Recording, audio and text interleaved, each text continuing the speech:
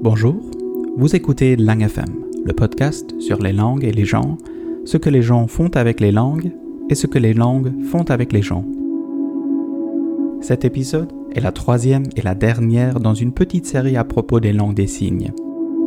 J'ai commencé en Écosse avec les professeurs Jemina Napier et Graham Turner et l'histoire de la British Sign Language Scotland Act. Après, j'ai rencontré Laura Schwengber en Allemagne, où elle invite les sourds de vivre à la musique que normalement ils ne peuvent pas entendre. Et bien voilà, maintenant, on conclut la série en France avec Stéphan qui nous parle de son parcours personnel et de la vie d'hier et d'aujourd'hui des sourds en France. Bonne écoute!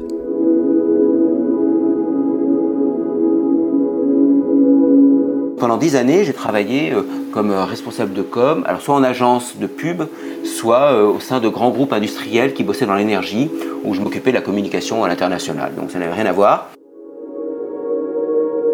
Puis au bout d'une dizaine d'années, pour des raisons à la fois professionnelles et personnelles, je me suis arrêté.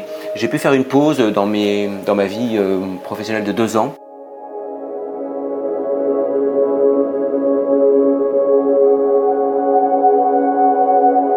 Donc je suis allé à Pôle emploi, qui est l'organisme en France qui gère les chômeurs. Et donc j'ai pris les catalogues de formation et j'ai trouvé ce métier d'interprète en langue des signes. Et je me suis dit, ah tiens, pourquoi pas.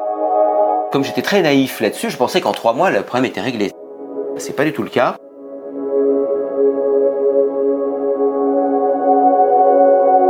Comme j'ai un blog où je traite de la langue des signes et de l'interprétation, je suis très souvent contacté par des personnes qui veulent devenir interprètes en langue des signes, qui me demandent comment faire. Moi, j'encourage les gens à le faire, je trouve que c'est un métier merveilleux, mais ça ne se fait pas en un claquement de doigts. Ce qu'il faut savoir en France, c'est que pour apprendre la langue des signes, tu n'as pas de cours publics. Tu n'as pas à la fac, tu n'as pas à l'école, donc tu es obligé d'aller dans des associations. Une semaine d'apprentissage de la langue des signes, c'est entre 250 et 300 €. Pour pouvoir espérer rentrer en première année d'interprétation en langue des signes, le M1, il faut minimum 14 semaines de cours, je pense. Ça veut dire que donc, tu vois, tu es dans la plus de 2500, 3000 € de frais, déjà avant même de commencer à faire ta formation d'interprète elle-même, tout simplement pour apprendre la langue des signes. Donc moi, j'ai appris pendant 1 an et demi la langue des signes. 1 semaine par mois de cours intensifs, et puis parallèlement à ça, il faut rencontrer des sourds. Et là, c'est aussi une autre difficulté. Il n'existe pas de pays sourds. On ne peut pas faire des voyages linguistiques, on ne peut pas faire d'immersion pendant 6 mois, 1 an dans un pays, aller passer à New York. Donc il faut qu'on fasse la démarche. Il faut la pratiquer cette langue. Et il faut la pratiquer avec des locuteurs naturels, qui sont les sourds. Soi-même, il faut qu'on se bouger le cul et vraiment aller au contact de ces personnes sourdes, quoi. On ne va pas t'appeler pour te dire viens, c'est à toi d'y aller. Et donc moi, ça a duré pendant 1 an et demi. Par exemple, moi j'ai travaillé au sein d'une association qui s'appelait Tiers-Monde Sourd. C'est-à-dire qu'en fait, c'était pour aider des enfants sourds en Afrique. Et puis au bout d'1 an et demi, donc, je suis rentré en première année d'interprétation en langue des signes. Au bout de cette première année d'interprétation en langue des signes, j'ai fait une pause d'1 an où j'ai recommencé à bouffer, vraiment littéralement de la langue des signes pour vraiment m'en imprégner. Et là, j'ai donné des cours en langue des signes auprès de publics sourds sur ce qui était le monde du travail. Donc moi, tu vois, ça m'a pris à peu près 6 ans pour devenir interprète en langue des signes.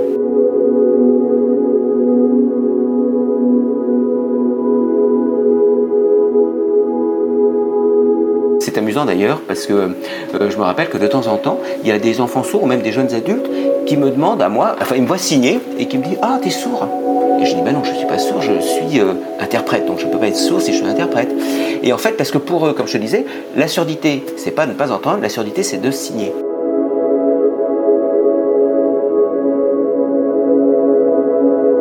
La surdité n'est pas conçue comme une déficience, c'est-à-dire un manque. La surdité, c'est pratiquer une langue des signes, s'inscrire dans une communauté, dans une culture sourde.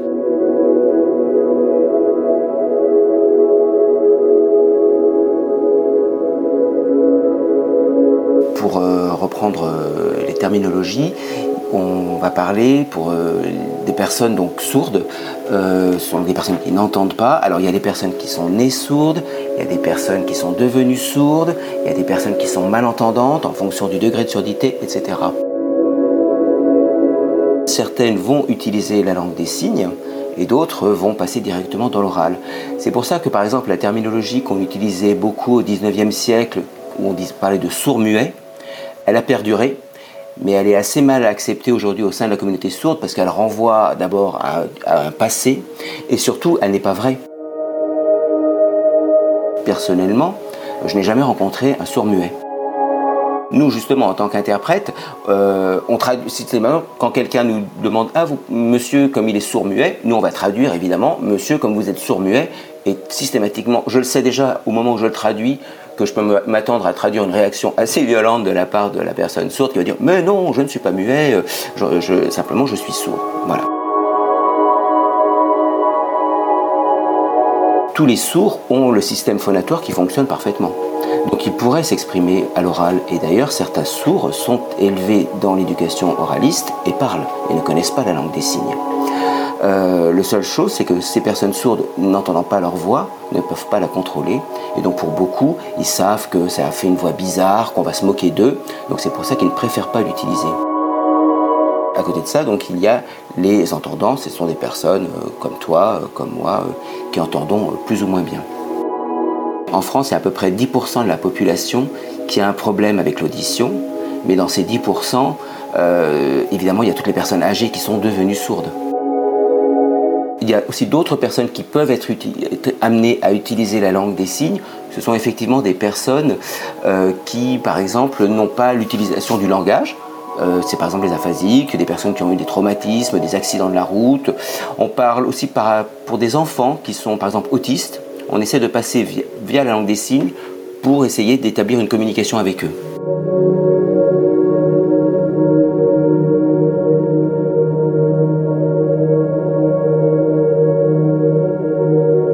Les langues des signes donc, sont visuelles, c'est-à-dire que votre corps va être le temps.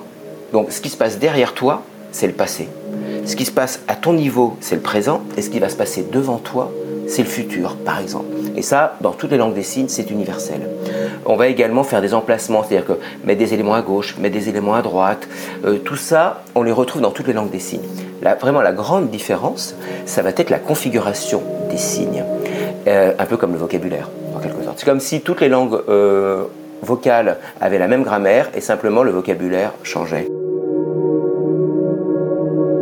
Comme on est comme une sorte de radio, je ne peux pas te faire des démonstrations de signes, mais par exemple, pour dire bonjour en langue des signes française, c'est la main à plat qui s'éloigne de la bouche. Pour dire bonjour en langue des signes chinoise, ce sont les deux index qui vont se faire face à face et qui vont se baisser. Et en fait, ça reprend un peu la position de la personne qui se baisse pour saluer. Et donc ça va très vite coller entre une personne sourde, par exemple, qui pratiquerait la langue des signes espagnole, et une personne sourde qui pratiquerait la langue des signes japonaise, par exemple. En une journée, ils arrivent à peu près à communiquer.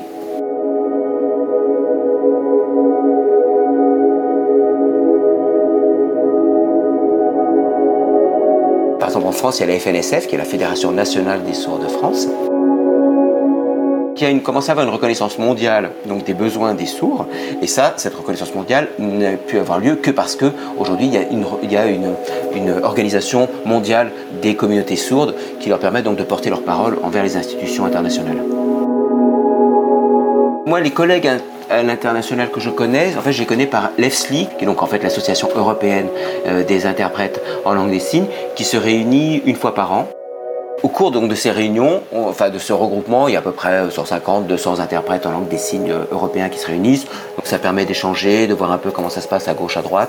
Mais voilà, comme ça, mais c'est assez léger, hein, mais c'est très sympa à chaque fois. Moi, je passe un bon moment. Et c'est toujours bien de voir quand même qu'on fait partie d'une communauté.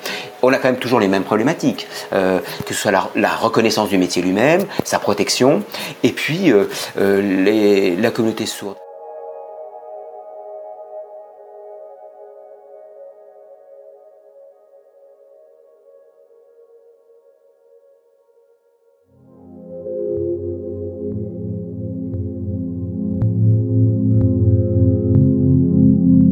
Un peu d'histoire parce qu'il faut savoir qu'en France et dans plusieurs pays européens, à partir de 1880, ce qu'on a appelé le Congrès de Milan, la langue des signes a été interdite. C'est-à-dire qu'on a décidé que comme 250 chercheurs se sont réunis à Milan et ont dit non, il ne faut plus que les sourds pratiquent la langue des signes, il faut qu'on les amène à la parole. Parce qu'on était à ce moment-là au 19e siècle, c'était la révolution industrielle, il y avait une idée de progrès et on était extrêmement confiant dans l'avenir, et l'avenir ne pouvait passer que par la parole. Le signe, non, enfin, ça ramenait à nos ancêtres, aux singes, au passé, c'était pas possible. Donc on a interdit la langue des signes, et cette interdiction a couru en France jusque dans les années 70. C'est-à-dire qu'on attachait les mains aux enfants, on les obligeait à oraliser, et simplement, c'était dans leur petit groupe, en famille, ou dans la cour de l'école au fond, derrière l'arbre, qui pouvaient effectivement pratiquer cette langue des signes. Donc pendant 100 ans, la langue des signes n'a plus du tout eu cours en France. Et c'est à partir des années 70 qu'on a commencé à lever cette interdiction avec ce qu'on a appelé le réveil sourd de 1975 à peu près, où là la communauté sourde française, après avoir vu ce qui se passait aux États-Unis, dit c'est pas possible, nous on doit également revendiquer et demander des droits, et notre droit c'est d'abord d'avoir le droit d'utiliser cette langue des signes qui est notre langue.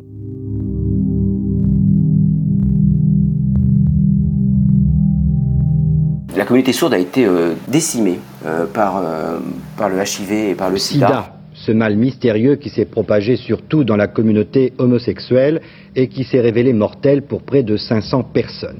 Le fait qu'on ne sache toujours pas guérir ce mal commence à provoquer un véritable vent de panique dans tout le pays. Il faut rappeler qu'une 50aine de cas ont été décelés en France.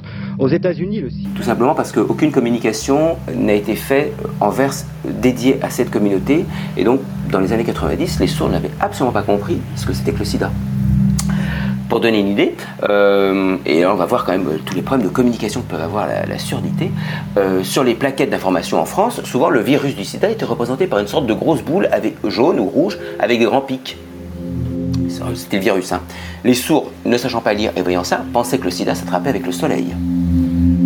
Et donc mettaient de la crème solaire. Et pour se protéger. Donc tu peux imaginer les dégâts que ça a causé dans la communauté. Et donc c'est des sourds qui, voyant ça, se sont réveillés, ont vraiment gueulé, c'est place de le dire. Et donc le gouvernement français à ce moment-là a pris conscience effectivement du drame qui était en train de se jouer. Et donc a créé des pôles d'accueil surdité, le premier étant, je crois, la Salpêtrière à Paris. C'est-à-dire qu'en fait, des zones d'accueil dédiées aux personnes sourdes avec des interprètes, des médecins qui connaissent plus ou moins la langue des signes, des infirmières qui connaissent plus ou moins la langue des signes, et des médiateurs sourds, c'est-à-dire des personnes sourdes qui sont également formées pour tout ce qui est soins, accueil du public, malades, etc. Donc là-dessus, c'est à peu près bien fait. En revanche, c'est vrai que pour ce qui est de la justice, on est très très en retard.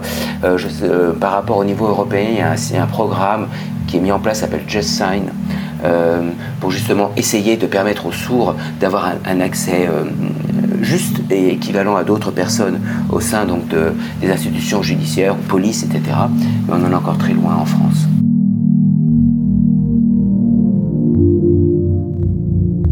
En France, on a vraiment un gros déficit au niveau de l'accessibilité je dirais des médias en général. Donc, comme je te disais, les sourds ayant un problème avec le français écrit, pas tous, mais une grande majorité quand même, ne lisent pas ou peu la presse, évidemment. Et souvent, on a aussi l'idée, qui est fausse, qu'il suffit de sous-titrer les informations pour les rendre accessibles. Alors, c'est possible peut-être pour des gens qui connaissent déjà, qui ont déjà le contexte, qui ont déjà des informations autour des thèmes qui sont abordés, mais quand c'est du sous-titrage en direct, d'abord la qualité n'est pas toujours au rendez-vous, il y a souvent un décalage, il y a souvent des mots compliqués. Si on n'a pas le contexte, on n'est pas obligé de savoir à quoi ça renvoie, à quoi ça fait référence. Et donc suivre à la fois les images, devoir lire les sous-titres qui vont très vite, etc. Et par exemple pour des enfants ou des ados, c'est pas possible. Et jusqu'à présent, les grands événements français ne sont pas ou peu traduits en direct par des interprètes en langue des signes.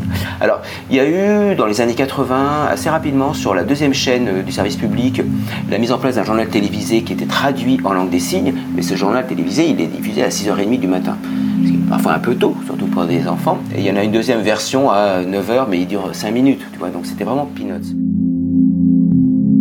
Après, par la suite, avec l'arrivée des chaînes d'information en continu, le CSA, qui est l'organisme qui chapeaute un peu l'audiovisuel français, a imposé la présence d'interprètes en langue des signes sur un journal par chaîne et par jour. Chez nos collègues belges, je crois que c'est le journal de 18h ou de 19h, je crois, il est traduit en langue des signes tous les jours, plus ou moins, et c'est un journal qui dure une demi-heure quand même. Il suffit de prendre exemple avec les États-Unis. Enfin, à New York, quand il y a le moindre tempête qui commence à arriver, qui vont fermer les jardins, et que le maire fait une intervention ou une allocution pour mettre en garde ses citoyens, il y a un interprète en langue des signes qui est à côté du maire qui traduit.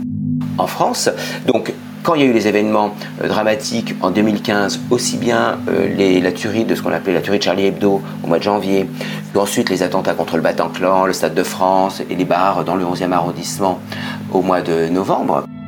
La première attaque a eu lieu dans la salle de spectacle du Bataclan, dans le 11e arrondissement de Paris. Une fusillade a éclaté, bilan provisoire 15 morts. Une prise d'otage est en cours, les hommes du raid sont en action. Deuxième attaque aux portes du Stade de France à Saint-Denis. Il y avait des images horribles à la télévision qui passaient. Il y avait des prises de parole par les politiques, par le président de la République, le Premier ministre, le ministre de l'Intérieur. Aucune de ces prises de parole n'a été traduite en langue des signes. Pour les personnes sourdes, il y avait une sorte de décalage complet par rapport à la réalité. Ils voyaient juste ces images qui défilaient, sans contexte, sans explication. Ils ne comprenaient rien. Quand il y a eu la tuerie dans le supermarché Cacher ça c'est au mois de janvier, cette tuerie a eu lieu le vendredi. Et le lundi, moi j'étais dans un institut de jeunes sourds en région parisienne, et BFM TV, qui est une des chaînes d'information en continu, repassait des images de ces événements-là. Et les enfants sourds avec qui j'étais étaient paniqués parce qu'ils pensaient que ça recommençait et qu'il y avait encore une nouvelle tuerie dans un nouveau supermarché. Ils n'avaient pas compris que c'était des images d'il y a 3 jours. Alors, ce qui est intéressant, c'est qu'il y a des sourds qui ont pris conscience des carences des services publics et du gouvernement, et donc qui ont pris en charge eux-mêmes l'accessibilité de ces informations, et donc ont créé une sorte de chaîne éphémère sur Facebook. Ils ont créé une page. Ils ont fait appel à des interprètes, j'en ai fait partie, et d'autres de mes collègues également, où on traduisait des extraits du journal télévisé. Alors c'était en léger différé, mais où on donnait il y avait des personnes sourdes qui directement, il y avait un journal en langue des signes. Enfin, ils ont essayé de recontextualiser et de redonner du sens et tout simplement d'informer directement en langue des signes la communauté pour qu'elle soit un peu au courant de ce qui se passait.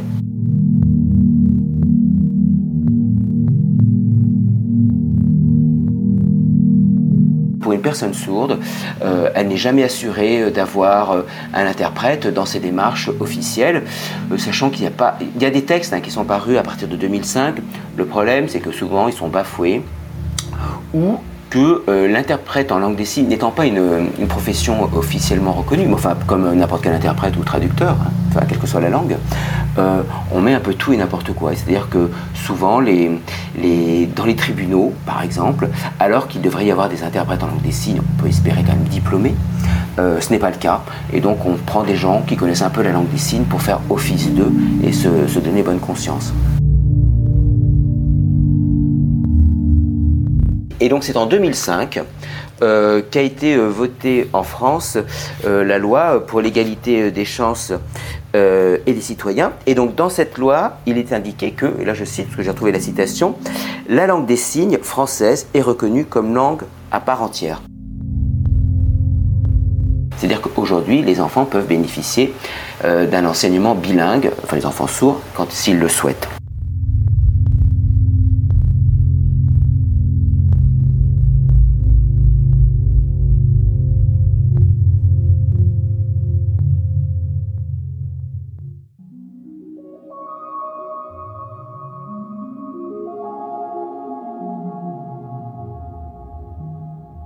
Les nouvelles technologies, elles ont eu un double effet. D'abord, ce qu'il faut comprendre, c'est que les communautés sourdes, pendant jusqu'au XXe siècle, le siècle dernier déjà, étaient assez autonomes, mais également n'avaient peu de relations les unes avec les autres. Tout simplement parce qu'elles ne pouvaient pas utiliser le téléphone. Il faut savoir que les personnes sourdes, généralement, ont eu un rapport très difficile avec l'écrit, puisque la langue, on va dire, majoritaire dans le pays dans lequel ils vivent, est une langue à la fois orale et écrite, et que pour eux, apprendre par exemple le français écrit ou l'allemand écrit, c'est comme apprendre une langue étrangère.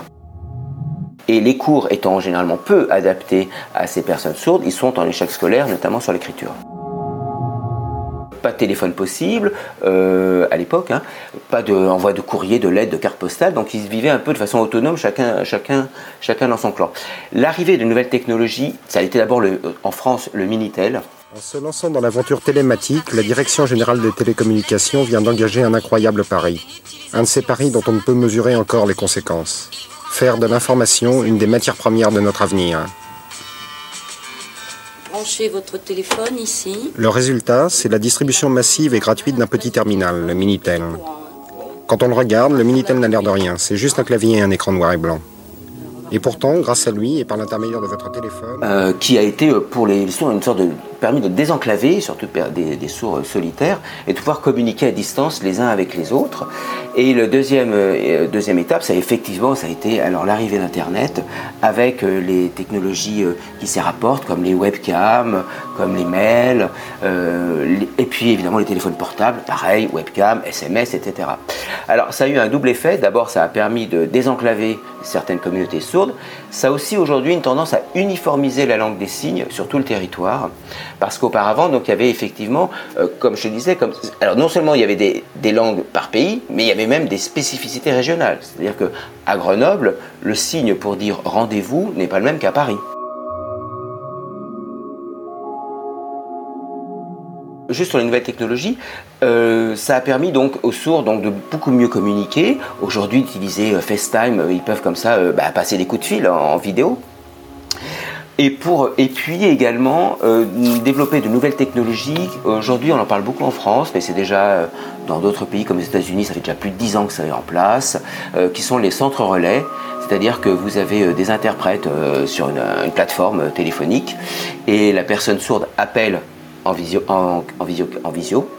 L'interprète réceptionne la visio et lui passe un coup de fil à la voix à la personne qui est demandée. Par exemple, si un sourd, je ne sais pas, veut prendre un rendez-vous chez le médecin, il téléphone par ce système, donc l'interprète traduit directement, l'interprète à distance, bien sûr, traduit sur sa plateforme téléphonique au médecin et réciproquement. Donc en fait, il y a juste une sorte d'intermédiaire, mais à distance. Voilà, donc ça permet de désenclaver les sourds et de mieux, plus ou moins, les intégrer à la société. Donc effectivement, les nouvelles technologies ont quand même eu un avantage certain pour la communauté sourde et pour l'interprétation générale.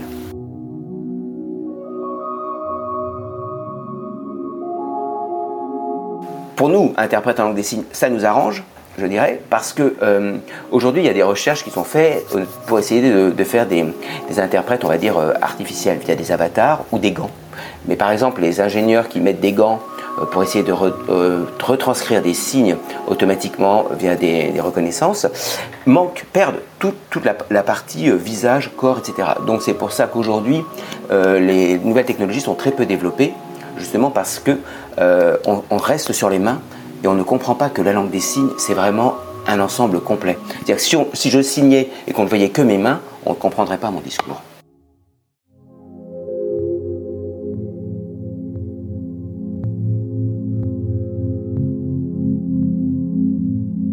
L'enfant qui naît, immédiatement on lui met un implant cochléaire, et on va le mettre dans la parole, un peu comme ça s'est fait au siècle dernier. C'est-à-dire qu'on doit réparer, on a toujours cette vision maintenant un peu de l'homme bionique, qu'on va assister de différents éléments techniques qui va lui permettre d'entendre de nouveau. Les implants cochléaires, c'est en fait, on va remplacer le nerf auditif par une sonde, et ensuite ça va permettre plus ou moins de devenir malentendant. Pas entendant, c'est-à-dire qu'un sourd deviendra malentendant, il ne deviendra certainement pas entendant. 80% des enfants sourds naissent dans des familles d'entendants. Donc une famille d'entendants qui a un enfant qui n'entend pas, avec lequel il ne peut pas communiquer, c'est un choc énorme. La communication, la parole entre un enfant et son père et sa mère, c'est la base de la relation filiale. Si ça n'a pas lieu, les parents sont désemparés, vont se tourner vers le corps médical et qui va dire « mais vous inquiétez pas, on va le réparer, on va le faire entendre ». On entend un peu tout et n'importe quoi au niveau de ces réparations, et ça marche plus ou moins bien, je ne dis pas que ça ne marche pas, simplement il est dommage que parallèlement à cette réparation, entre guillemets, terme que je n'aime pas, on ne propose pas cette langue des signes, qui est quand même la langue sur laquelle ils vont pouvoir se construire, ils vont pouvoir construire leur identité, et surtout par la suite apprendre d'autres langues. Si tu n'as pas une langue première sur laquelle tu peux te baser pour construire les concepts, les idées, comprendre et conceptualiser le monde dans lequel tu vis, après tu ne peux pas apprendre d'autres langues.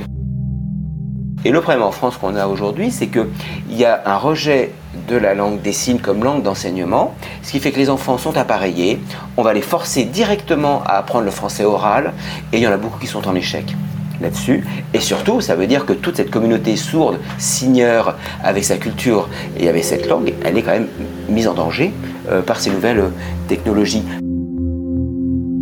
Je ne dis pas que les nouvelles technologies ne sont pas bonnes, je dis simplement que il devrait y avoir les deux en parallèle, et aujourd'hui il n'y a pas les deux en parallèle.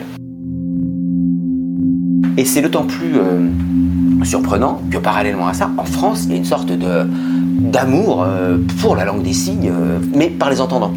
Par exemple, ça s'est vu à travers La Famille Bélier, qui est un film donc, qui a eu un succès fou. Et qu'est-ce qu'elle a, la dame? Ça s'appelle la division du travail. Elle sourit et je parle. Amusant. Une famille.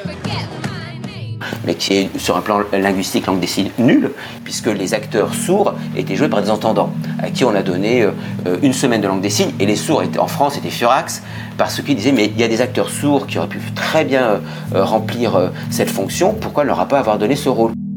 Les entendants qui signent très mal, on voit qu'ils ne sont pas sourds, on voit que ce n'est pas leur langue, tu vois. Il y a quand même en même temps un engouement pour la langue des signes, mais par les entendants. Parallèlement à ça, pour les sourds qui auraient vraiment besoin de cette langue des signes, en revanche, on leur refuse cet enseignement. Il y a un côté très folklorique autour de la langue des signes. On aime ça, c'est beau, c'est joli, ça, j'adore, c'est super, j'adore. Mais quand ça vraiment devient sérieux et qu'on devrait donner cette langue des signes à des enfants qui en ont besoin pour pouvoir communiquer, qui en ont besoin pour pouvoir s'inscrire dans la société, qui en ont besoin pour pouvoir se développer et espérer ensuite apprendre, continuer à l'université, apprendre un métier, celle-là, on la refuse.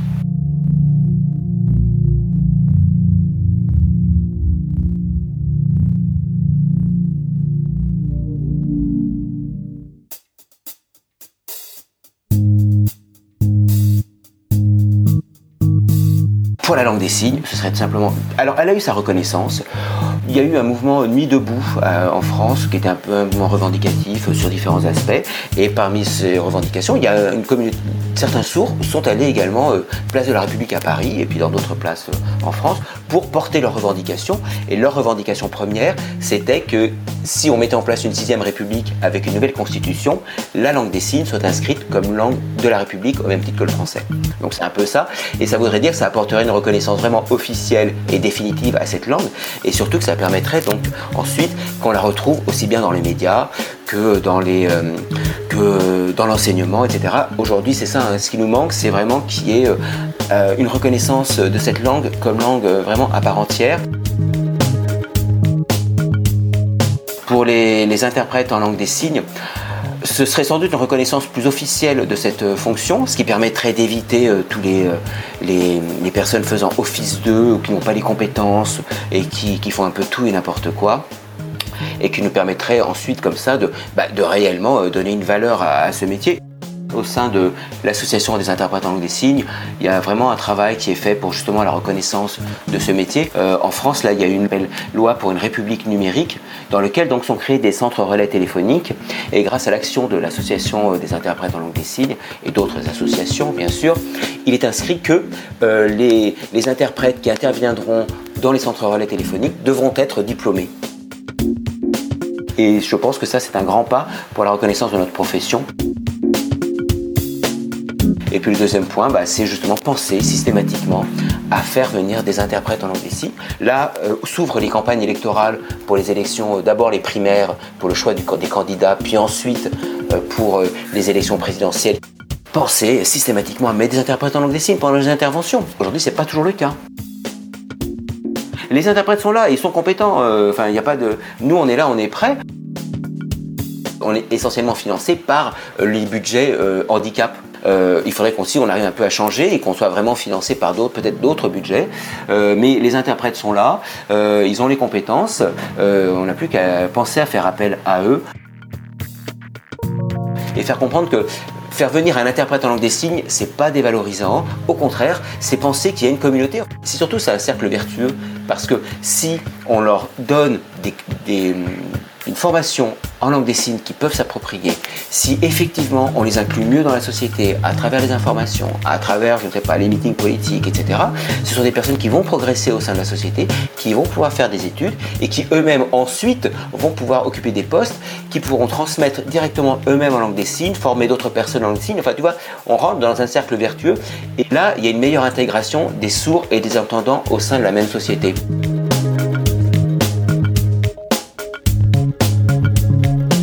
Il faut changer un peu le logiciel de la société française.